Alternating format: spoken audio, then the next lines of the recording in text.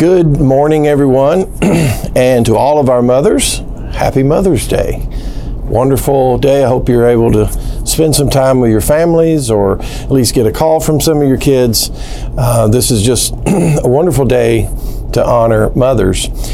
And we're going to be doing that in our worship this morning by handing out roses to all of our mothers who are present today. And we're looking forward to that time together. Go ahead and open up your Bibles, though, to the book of Micah. We are continuing on in our series on the minor prophets. Now, some of you are probably scrambling at the front of your Bibles trying to figure out, where is the book of Micah? And I get it. We don't use the minor prophets that much, or probably as much as we should. I remember when I was in high school, I heard a song on the Old Testament. And I'm like, okay, I can learn the books this way. And I usually did pretty good until I got to the minor prophets. So when it got to that part of the song, it would go, let us sing the minor prophets, minor prophets, minor prophets. Let us sing the minor prophets. There are 12 of them all. Hosea, Joel, Amos, Obadiah, Jonah, Micah, Nahum, and Habakkuk, Zephaniah, Haggai, Zechariah, Malachi. And that's how I learned it. And ever since then, whenever you say a book of the Bible, especially in the minor prophets, I throw that little song in there, and it helps me to remember. Well, while you're turning there, let me tell you a little bit about Micah. The name Micah means who is like Yahweh. Plant that in the back part of your mind. He comes from a very small town in Judea called Morsheth. At this particular time, Israel was divided into two kingdoms, the northern kingdom and the southern kingdom. Actually, it had been for a very long time. And Peyton, he dealt with Amos and Hosea over the last couple of weeks. They prophesied in the northern kingdom. Micah, along with Isaiah, prophesied in the southern kingdom during the same time as the other two. And at this particular time, both were corrupt. Both were not right. In fact, the book opens up with God coming down to visit Israel, and it is not going to be a pleasant visit. He has come to pick a fight with Israel's leaders for 500 years of rebellion and injustice. And judgment was going to come by way of an oppressive nation. Back up just a moment, and maybe some of the things that that Peyton had talked about. There was a period of wealth and prosperity in Israel. And during this time, it developed this wealthy businessman, if you will, merchant class. Unfortunately, they began to take advantage of the poor. The rich got richer at the expense of the poor. And that's why God began to send in His prophets in order to deal with these things that they were doing. And you can read about it in chapter 2 and in verse 2 and some of the things that they were doing, actually the whole story. But there's a documentary on CNBC. It's called American Greed. Some of you may have heard of it before. And it deals with things such as Ponzi schemes and embezzlement and white-collar crimes. It deals with some less featured or lower profile financial crimes, things such as investment frauds and bank robbery and identity theft, medical and insurance frauds, just to name a few. And the sad part is this documentary has been going on since 2007, and it seems to be going very strong because there's a lot of greed in our world, right here in our nation. But God's people were not supposed to be like this. When God had allotted Israel their land, once they conquered the promised land, God set up laws in order to protect the families in those lands as well as the poor people in the land as well. You can read about it in Deuteronomy chapter 15. But in Micah's day, the wealthy, they started to grow callous towards those who they considered weak. Again, chapter 2 really puts this out there. Judges and lawmakers, they became involved in conspiracy and bribery and bending justice for the favor of the wicked. In fact, Justice is described as something that is straight. When there is an injustice, you will hear it sometimes being described as something that is bent. And so in order to have justice, you have to take what is crooked and make it straight once again. And that was the purpose of the prophets. That's the purpose of what was happening. If you have your Bibles in the book of Micah, look at Micah chapter 3. We're going to begin in verse 9. And just listen. This is just some portion of this. It says, "Hear this, you heads of the house of Jacob and rulers of the house of Israel, who detest justice and make crooked," here it is, "all that is straight. Who build Zion with blood and Jerusalem with iniquity. Its heads give judgment for a bribe. Its priests teach for a price. Its prophets practice divination for money." So even the religious leaders at the time, they were spokesmen for these wealthy folks who were going off and doing the things that they were doing. And they were doing it because, well, it made them wealthy. Christians today, we don't take allotted land that has been given to other people by God Himself. But there's other ways that we exhibit greed. Greed is any decision that we make in order to enrich our own selves at the expense of someone else. Micah wants us to ponder those things. Are there things in your life that's exactly what you've done? Few of us admit that we have a problem with greed. Most of the time we think, well, it's got to be those who are wealthy, right? Because the wealthy, they're the ones who, they have more than us. They're the ones with the problem. Micah accused the people of idolatry. And we may sit here and say, well, I don't have an idol. I don't go out and worship idols. I don't, this kind of thing. And yet in Colossians chapter 3 and verse 2, the Apostle Paul says, if you are a greedy person, you are an idolater. If you go out and steal and cheat and lie in order to get ahead or to keep yourself from some kind of financial loss, he says you are a greedy idolater. It's just that simple. Corruption was the rule of the day. The innocent were attacked. They took children and they sold them into slavery. Women were their houses were being taken away from them. Again, chapter 2, 1 through 11. And Micah's poem is not lost on our culture either, where there is a major issue with child abuse in our country. 1 in 3 girls and 1 in 5 boys by the age of 18. And it occurs in every socioeconomic, educational levels, ethnic and cultural lines, in all religions, yes, even the religious. It's estimated that between 15,000 to 50,000 women and children are sold into sex slavery in the United States every year. And that's the most conservative number I found on those studies this week. A columnist for AL.com, he at one time wrote for the Birmingham News. He wrote a book called Shaking the Gates of Hell. And he spoke about his father, who was a United Methodist preacher in Birmingham during the Civil Rights Movement in the 60s. And he said nothing about the oppression of black people during the Civil Rights Movement. Preachers who did, these white preachers, then they could be banished, fired, even worse.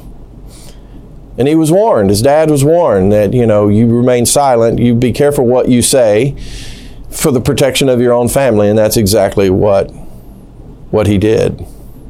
And he wasn't certainly the only preacher. And believe me, it wasn't just someone from the United Methodist Church. It was happening in churches of Christ as well. When I was in college, one of my professors told us about Marshall Keeble. Some of you know who this is. Marshall Keeble was a famous black Church of Christ minister way back in the day. And when he walked into church buildings among white people, he always made sure that he got in the back because he said he knew his place. Where were elders and ministers standing up for the oppressed? Why were they not standing up for equity? Micah knew that his message was not going to be very popular And that's exactly why he says in chapter 3 and verse 8, "But as for me, I am filled with power, with the Spirit of the Lord, and with justice and might, to declare to Jacob his transgression, and to Israel his sin." We need Spirit-filled leaders in the church. We need Spirit-filled Christians in the kingdom of God, those who are loyal to King Jesus and the kingdom of God more than they are some political party or more than they are their reputation among the society's elites. They stand up for those who are oppressed. Christians who stand up for the oppressed, that have no voice in the world, and it could be the unborn, it could be children, it could be people with disabilities, or the poor, or the immigrant. All of those, we fall in those categories. An international power shift had begun. Assyria was becoming one of the most evil, bloodthirsty, manipulative, arrogant empires in the ancient world. 4 Assyrian kings came down in military campaigns into the northern kingdom. They made the northern kingdom into an Assyrian province. And all of this happened during the time of Micah. In 701, they came down into the southern kingdom. They took 46 Judean towns. They took Jerusalem, and King Hezekiah, hey, he was one of the good kings. He made an ally with Egypt and Babylon, which Micah and Isaiah both called on him to repent for doing so. God did come in and he miraculously saved Jerusalem, if you were to read Isaiah chapter 37, verses 36 and 37. But they never learned their lesson. And so both the northern kingdom and the southern kingdoms would crumble. But it was also necessary for a new birth, a new beginning. Each section of Micah's prophecy, it ends with hope and restoration. God is compared to a shepherd in chapter 2, 12 and 13, who's coming to regather his flock, the remnant, to become their king once again. You see, God's last word is not going to be punishment and exile. God's last word is going to be salvation, at least for some. So we have this dueling theme throughout the book of Micah: judgment and hope. God had to judge the people of Israel, to judge their evil in order to give them, as well as all the nations of the earth, hope. You see, there's a difference between God's children being disciplined by God and God's enemies being judged by Him. The Apostle Paul said in 1 Corinthians chapter 11, verse 32, he says, "We are disciplined so that we may not be condemned along with the world." So it brings up a good question. Does God punish His people today in our world? I think the answer to that is yes. Well, how does He do it? Well, that one's a little bit harder to answer, because we don't always know when it's the discipline of God, because there is evil in the world. We do live in a fallen world. Sometimes it may be years before we can look back and we can see what God was really trying to do. We often ask, though, why would God allow bad things to happen in the world? And Micah provides some of that answer. It's needed in order for restoration and hope. You may have gone to church your whole life, for example, but yet you rarely give thought to God. Those leaders of Israel back in the day, Micah says that they lean on the Lord and say, "Is not the Lord in the midst of us? No disaster shall come upon us." That's in chapter 3 and verse 11. They were convinced that God was on their side, that He was approving, at least He was tolerating their sinfulness and their wickedness and their treatment of other people.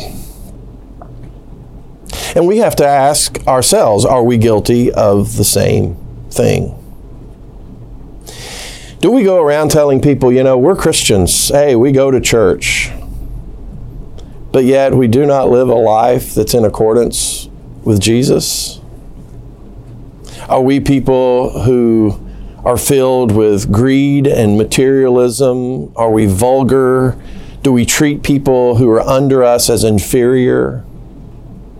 Some Christians are offended that the world wants to take away our Christian rights, and yet the only time they ever pick up their Bibles is when they go to church once a week, if they even do that. Or the only time that they pray is when something bad is going on in their life, or maybe as a quick ritual before they eat. They give 10%. Hey, give 10%. But yet they do nothing to offer help to others. No amount of time into others. It's exactly what Jesus condemned the scribes and Pharisees of in Matthew chapter 23 and in verse 23. He says, oh, you make sure that you give a tithe for all of these small little details. He says, but you've forgotten the most important things: justice, mercy, and faithfulness. Maybe the better question is, would God allow us to be financially ruined in order to break us of materialism? Would He cause our church right here to die, but in order to try to get us out of a ritualistic devotion? Would He bring our nation down because we have trusted more in government and their leaders than we have the King of Kings and the kingdom of God? Would He allow us to get a disease in order to just shake the foundations of our own faith so that we would give up trying to be in charge ourselves, in trusting in ourselves? And you say, that just sounds awful, doesn't it? Yet the anger of God will not put an end to His mercy and His love for us. Go to the very last chapter of Micah, Micah chapter 7. And I want to read just the last 3 verses after this great Hebrew poetry of the prophet. He says, who is a God like you, pardoning iniquity and passing over transgression for the remnant of His inheritance? He does not retain his anger forever, because He delights in steadfast love. That's Hesed, if you're familiar with it. He will again have compassion on us. He will tread our iniquities underfoot. You will cast out all our sins into the depths of the sea. You will show faithfulness to Jacob and steadfast love to Abraham, as you have shown to our fathers from the days of old. Salvation depends on the very goodness of God, but salvation may also come from a purifying fire, painful purification that is needed for us to be back on track where we need to be. God's punishing anger is temporary, but its ultimate purpose is not about destroying us. It's about saving and redeeming us. It's a call to repentance. We said Micah's name in the very beginning. In fact, we see it in chapter 1, verse 1. His name means, who is like Yahweh? And here he comes to the very end of his book. And in verse 18, he asks, who is a God like you? This is the book's overall message. We think that this book is about pondering ourselves, and it is to some extent. But the Bible is about understanding God, who He is, how He acts, His goodness, the fact that He is incomparable in chapter 4 and verse 13 as the Lord of the whole earth. So what does God want from us?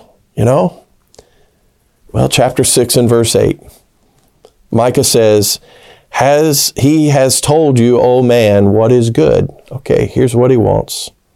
And what does the Lord require of you but to do justice, and to love kindness or mercy, and to walk humbly with your God? The people had become so content going through religious motions that they were not practicing any kind of genuine spiritual devotion. True religion, it comes from a heart that is focused on God, that results in godly living. For the prophets, true justice was for the poor and the widow, the orphan, and the immigrant.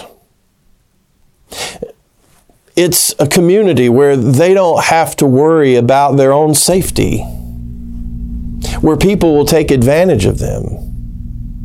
This verse comes at the pinnacle of Micah accusing these leaders of their sinfulness towards the oppressed.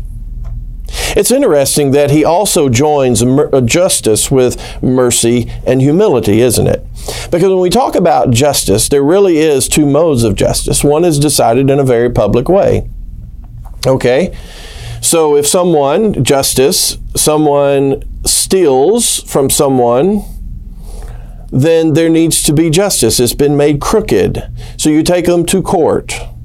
And there they are told they must repay what they had stolen, maybe do community service, maybe be put in jail. But it's all about making straight what had been made crooked. But a court is about justice. It's not about mercy. It's about right and wrong. That's the other mode to this, which is justice with mercy. And in this situation, it's where you see a group of people who are marginalized and you provide rules to protect them. You're not actually seeking a strict justice as much as you're trying to do mercy towards these people. And 9 out of 10 times when the word justice is used in Scripture, it is used in this way. It's about creating a society where the most vulnerable and disadvantaged in the community are protected. That's mercy. But then he also mixes it with humility. In other words, it's about making other people more important than me.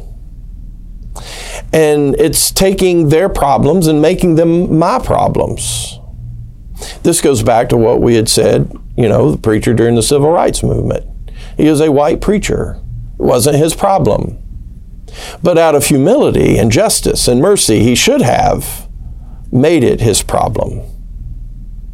Today, you find situations where people are being marginalized and they need this justice, mercy, and humility from God's people. It may be a minority. It may be a senior citizen or a handicap or a poor or someone who is intellectually below the average person. And justice, folks, when we talk about it, it's not a social trend. We often think, well, it's about protesting. Listen, it's much more than that. It's about this relentless pursuit of righteousness that just flows out of every aspect of our lives. It's not a picket sign. It's not a social media campaign. It's a life where our words and actions align with the heart of the God of justice. If you read through the poetry of the Psalms, you find the word justice many times. The thing is, most of the time, it's not talking about humanity. It's talking about God. A good example is in Psalm 146, verse 7. He speaks of God and he says, who executes justice for the oppressed. And then he goes on and tells us what it means for Yahweh to seek justice for the oppressed. They help feed the poor. He feeds the poor. He sets the prisoners free. He opens the eyes of the blind. He lifts up those who have been bowed down. He loves the righteous. He watches over the foreigner. He upholds the widow and the fatherless. But the way of the wicked he brings to ruin. God's character was brought into full display into the life of Jesus. He is the one who stood up for the oppressed. He fed the hungry. He took care of the sick. He loved the unlovable. He forgave sins, and he pronounced judgment upon the wicked. And here's what's really interesting about this book of Micah. Micah prophesied his coming. Look at chapter 5, beginning in verse 2.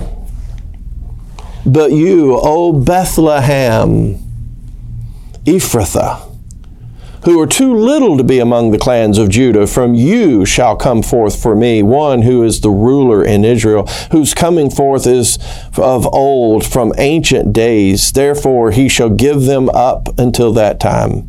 When she who is in labor has given birth, then the rest of his brothers shall return to the people of Israel, and he shall ascend and shepherd his flock in the strength of the Lord, in the majesty of the name of the Lord his God, and they shall dwell secure. For now he shall be great to the ends of the earth, and he shall be their peace. It was from Bethlehem that the Messianic King would come and he would restore his people Israel. And it's from that it would bring the blessing to all the nations of the earth, because they then will finally take it to the nations. That's us. We are absolutely can give testimony to that fact. Jesus is bringing one day a universal peace that the United Nations can only dream about.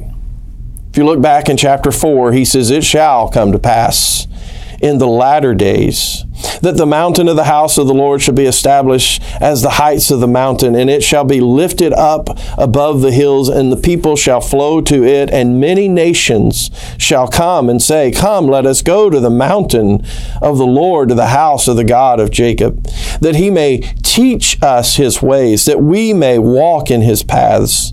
For out of Zion shall go forth the law and the word of the Lord from Jerusalem. He shall judge between many peoples and decide disputes among the nations far away." Listen to this.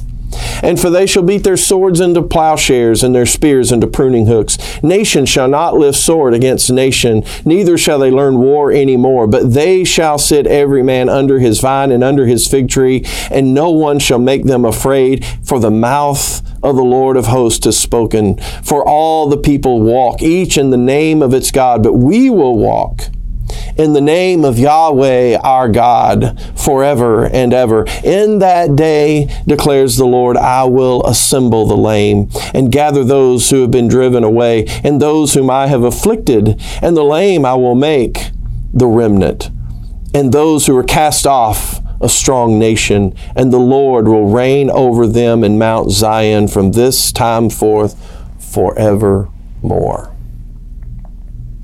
Folks, the prophecies of old, they are not dead literature. It's not some kind of just historical event. They are living, and they are timeless challenges for Christians today to look and listen. We're supposed to go to this book and ask ourselves some serious questions about justice and injustice. We're to ask ourselves, are we the people who stand up for the oppressed? Are we the people who are oppressing them? Where does injustice dwell in my own life? Do I even listen to the oppressed, or do I just wave them off as that's not my problem, or maybe even that you don't even believe them? Do we need to repent? That's the question. Do you need to repent? We're meant to understand that God is the real Lord of history. Who is like Yahweh? We are so concerned about the superpowers of our world, whether, is it still the United States? Is it China? And yet, how can we go to the book of Micah and we don't understand that superpowers in the world, they are nothing but puppets in the hands of the Almighty Creator. It's in Him we trust. It's in Him we trust. Let us pray. Father, we come to you this day and we thank you for your goodness, for your mercy and your love to us. Father, forgive us in those times that we have not stood up for the oppressed. Father, we pray for those times when we took advantage of those who were in an inferior position than we were. Father, forgive us for our materialism. Forgive us of the things that we do that is absolutely outside of your very character. Father, we pray for the oppressed. We pray for those who are marginalized in our world. And may we make a difference on your behalf If we haven't so far, then maybe, Father, from this day forth, that we make this our goal, our mission, to do the very same. But Father, we just pray for your coming, and we pray for your mercy, and we pray for the day that we will be in peace. And it's in Jesus' name we pray. Amen.